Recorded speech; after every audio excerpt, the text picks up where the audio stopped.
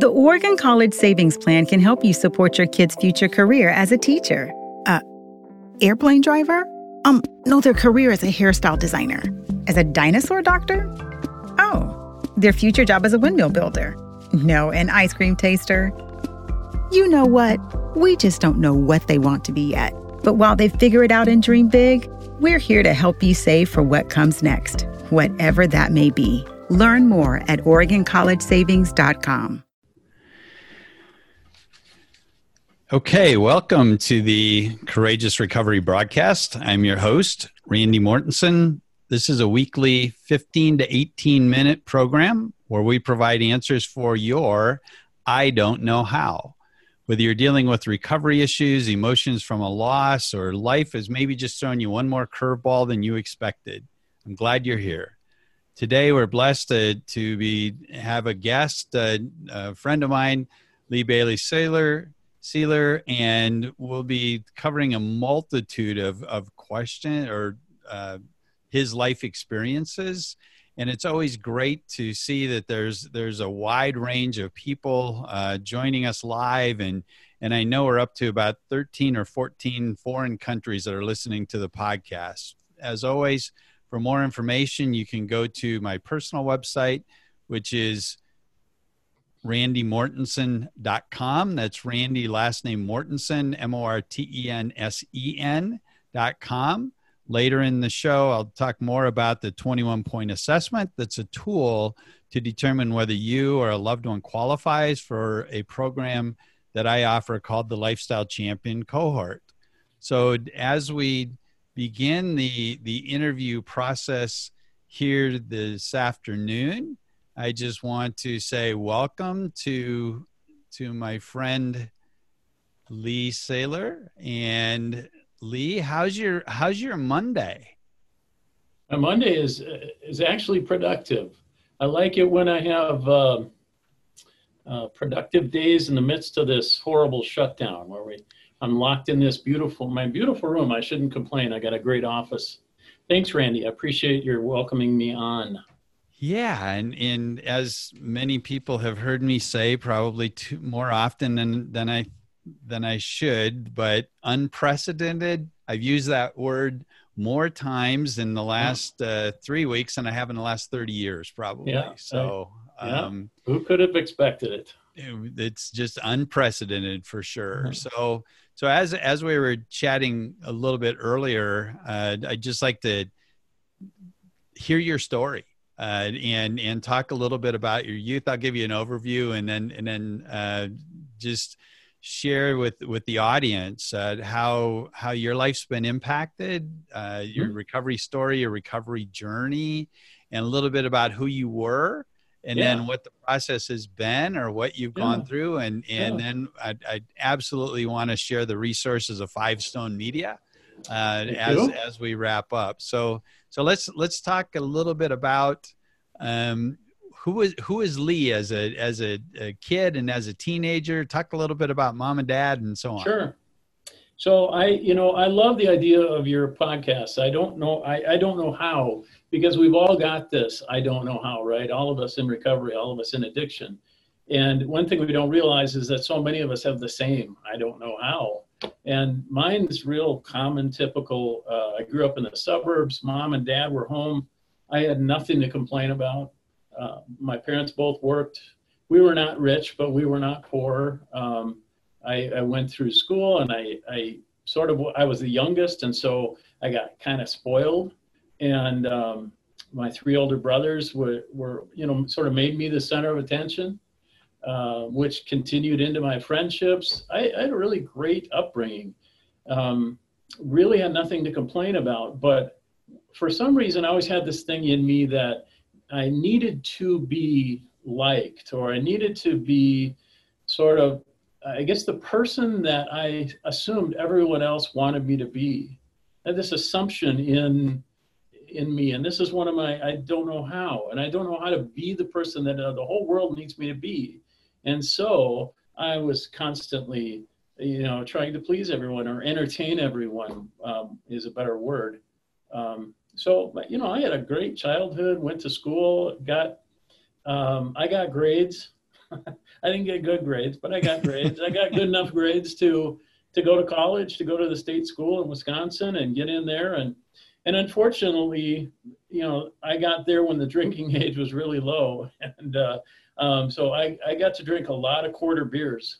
And quarter beers and me and grades, homework don't mix very well. So I didn't take my school very seriously, and I really hadn't ever. I was a solid C minus student. Yeah.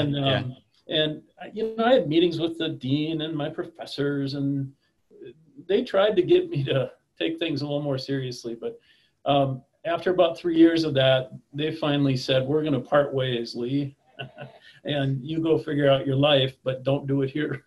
Right. So, I was asked to leave college. I went on later to get a couple of AA degrees and try to figure out through different career paths what I wanted to be. And that's sort of my upbringing. My parents, 3 older brothers, really nothing to complain about. Right. I've got a great wife now and 4 kids and 2 granddaughters, and who I'm missing, who I'd like to go see. Yeah, I think you and I are close to the same era. People that know me know that I went to Winona State, which is right across the river from Wisconsin, the great state of Wisconsin. Yeah. And I remember we could buy a case of beer for $1.89. Platts beer, Oli or something. Yeah, it was not very tasty, but it had alcohol, right? And for sure. So then, college was what it was. You weren't a superstar student in college. I was a solid 2.0 or 2.5 myself. But then as you went into the business world, and that turning point that you mentioned in your life, talk about the success, and then maybe things didn't go quite the way you intended, but that dark night. Let's talk a little bit about that background, and then let's get to the dark night. Sure, right. So as I said before, my early career coming out of college and my early married life and all that. So what everyone does is they try to define who they are and, kind of build a foundation under them and say, this is what I'm going to be. When we grew up, you were going to be something. And it's not like that so much anymore. People have a lot of choices, but we were going to be one thing basically. And when you fail at that one thing, all of a sudden you got to scramble and try to define yourself again. And so the definition I looked for was monetary or financial success. And so I thought, and I'm entrepreneurial and creative, and so I'm going to go into business. And over the years, I worked for other people. I sold stuff. I created small business, about half a dozen small businesses over the years. And I sort of sometimes found a little success, but I was striving constantly to be this person that, as I said, I thought the whole world wanted me to be. Eventually, I sort of married into and stumbled into a business that my wife and I ended up buying, a fairly substantial water sports business here in the Midwest, and which was great because I was seen as the guy. I was the owner. When the 35W bridge collapsed around here, that morning, I'm dealing with scuba divers and training and rescue diving and all this stuff. I'm taking phone calls from CNN and Fox and CBS and Larry King and all these people because I'm the guy to go to, which is kind of what I always strived for. Right. Well, eventually, 2007, 8 comes along, and a recession hits us. And I started to have massive financial difficulties in the business, as a lot of people did. And I got to a point in my business where I didn't have the answers. I didn't know how to fix this. And I thought, I need to do this by myself. I need to figure out the answers all by myself. I never learned, as most of us in entrepreneurs and business people, we don't know how to ask for help very often, very well. And so that was me. I was trying to solve these big problems all by myself without asking for help. And eventually that didn't work. And Well, and so, I love one of the comments in your summary. You said, I was still drinking a lot at this point, but trying to quit 10 times per day. oh yeah, Right. yeah. And I can relate to 10 times or 10 times 10 or 100 or 1,000 times when I wanted to quit. Yeah. So every time I picked up the bottle, right? Yeah. So I was drinking to hide I was afraid. I didn't know what consequences were coming. I didn't know how to solve my problems. And so instead of asking for help, and there were a lot of people who could have helped me, as is true for most people, I picked up the bottle and I hid and I drank and it made me feel better and I could escape. And I did that and it worked really well. That's the other tricky thing about it. It worked really well for a while. Yeah. And as many of us who have been in the AA rooms we've heard many times, one's too many and 1,000's not enough. Yeah, absolutely. Right? And so then you got you got to January 13th of 2013. Yeah, so we had lost the business and all the employees and a lot of money, lots and lots of money, and I'd ruined a bunch of relationships and just my world had imploded. And I got another job, which I then lost because I was drinking on the job. And so one night in January, for no reason, I just left the house. I drank enough to black out, and I left the house, and I don't know why. Today, I don't know why. But I was gone all night. I remember about 3 minutes of that night, various times and places around the cities. And I got home the next morning somehow and went into my bed and crashed and passed out. And a few minutes later, sat up, and there's cops in my bedroom. And I don't know about you, but that wasn't normal for me at the time. No. I'm glad it wasn't normal for me either. It wasn't. But that was sort of the breaking point. That morning I sat up and I thought, you know what, God, if you're going to keep waking me up every morning, I don't know how to do this anymore. I just don't know how to do life anymore. And so if you're going to wake me up every morning, you're going to do it. And this wasn't anything noble that I did. It was sheer desperation. I really didn't know how to do this anymore. Right. And so I thought, okay, if I'm not going to die and nothing's ever going to change and I can't quit, God, you're going to have to direct my life because I'm out. And I think, I don't have all the answers, but I think that God honored that sort of step towards him in a way that gave me a peace that I hadn't had really ever, hadn't had for certainly years. And that was this confidence almost immediately that somehow everything was going to work out fine. And I think it was because I had just gotten out of the way. Right. As we talk about powerlessness and acknowledging that something outside of myself is going to have to do this. Right. And that was that moment for me. And sometimes I know for people that's not a moment. Sometimes that's a year and a half of hell. But for me, it just worked out that it was that morning that everything, God just sort of took that weight off of my shoulders. Yeah, and you said again in your summary the words that you said were, "I give up." I give up. Right. Yeah. And we talk about having to surrender, and many of us wanted to surrender, except for the if onlys or the but I want to surrender. Well, not really. Or next week or tomorrow. Yeah. When this happens, so that's I just love the power that's in that testimony because of the powerlessness. You were to that point of desperation, right? Yeah, and it's just a powerful story. And I just want to take one pause here and just remind the listeners that I still do have the 5 common mistakes when pursuing recovery, the ebook that I'd love to email to you if you just take a couple of minutes and text champion to 66866. Again, text champion to 66866, and I'll be more than happy to get that ebook to you.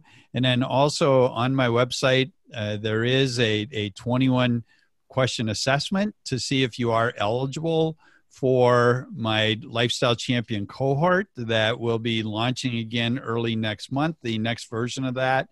So it doesn't cost you anything to do the assessment.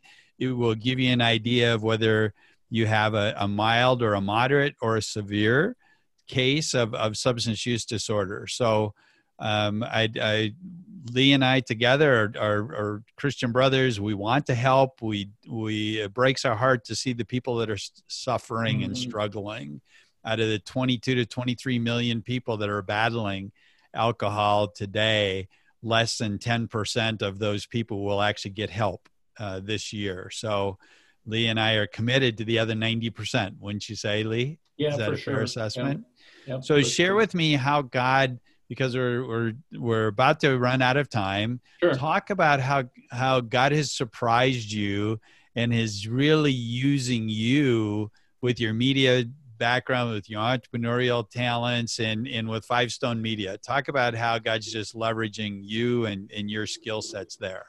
Well, something I learned really early in my recovery was that what I was missing was hope. And hope is something that you can't really grow on your own. You can't really get it by yourself. You need to hear it from someone else. And so, I'm really dedicated to sharing hope and helping people find some healing for their life, because it's, I was hopeless. And I know there are people listening to this who are hopeless. And you feel like you're all alone and no one's been through this before like you. And you're right, no one has been through it like you. You're the only you. But there are so many of us out there who have been hopeless. And so what I try to do now is, whenever I can and however I can, professionally, through my volunteer time, through recovery ministry and groups, and that is to bring hope and healing. And the best way to do that is to share your story. And I believe truly that for everyone out there who's suffering, there is someone who has a story that will influence you and show you a path through. And the only way for you to hear that story is to engage with people and to go ask for help. I couldn't ask for help, but until I did. And I hope that you will go out and ask for help today. So what we do at Five Stone Media, where I work, is we produce Christian video-based resources that help people find hope and healing for various different kinds of struggles. For people who are affected by incarceration, for mental health issues, for grieving and sudden loss, sexual exploitation. We have a family of products, and they're all topics that not too many people want to talk about. They're kind of ugly things. And so we create original shared experience videos with a team of mental health advisors and pastors that we can provide to people to maybe light that spark of hope by hearing a shared story that they can recognize. And then where would they go to get the resources or to learn more? FiveStoneMedia.com. Five Stone, F-I-V-E. S-T-O-N-E media.com, spell out five. And you'll see some of our video products, and you can touch base with me or connect with me via LinkedIn. I think Randy probably posts some information, contact info somewhere. Yeah. We'll be sharing that. So, okay. Well, what we need to wrap up here. What's parting words of encouragement would you offer that guy or gal that's struggling today? Wow. Your story is your story, but it's not original. Someone has gone through your story before. When I was new in recovery, I ran into a 14-year-old girl at a AA meeting who told my story. And that was very helpful for me, because I learned to be on the lookout for someone who can give me information that'll help my life. So just get connected and reach out and ask for help. Yeah. Amen. And feel free to reach out to me. My office number is 321-757-HOPE. Again, that's 321-757-HOPE. And if you or someone you know is struggling today, please don't wait. As Lee said earlier, please don't wait. Don't go to bed another night and wonder what tomorrow is going to bring. There's dying husbands, wives, sons, and daughters. Someone loves them. Today's the day to get help. And Lee, I just want to thank you. We didn't even talk about Quest 180, which is probably how we met first, the first time. And for the listeners, I hope you found this information helpful today. Look for the replays to be available on the usual podcast online outlets like Buzzsprout, Apple Podcasts, Google Podcasts, and others. Have a blessed day and be extraordinary today. The Oregon College Savings Plan can help you support your kid's future career as a teacher. Airplane driver? No, their career as a hairstyle designer. As a dinosaur doctor? Oh, their future job as a windmill builder. No, an ice cream taster. You know what? We just don't know what they want to be yet. But while they figure it out and dream big, we're here to help you save for what comes next, whatever that may be. Learn more at OregonCollegeSavings.com. The Oregon College Savings Plan can help you support your kid's future career as a teacher. Airplane driver? No, their career as a hairstyle designer. As a dinosaur doctor? Oh, their future job as a windmill builder. No, an ice cream taster. You know what? We just don't know what they want to be yet. But while they figure it out and dream big, we're here to help you save for what comes next, whatever that may be. Learn more at OregonCollegeSavings.com.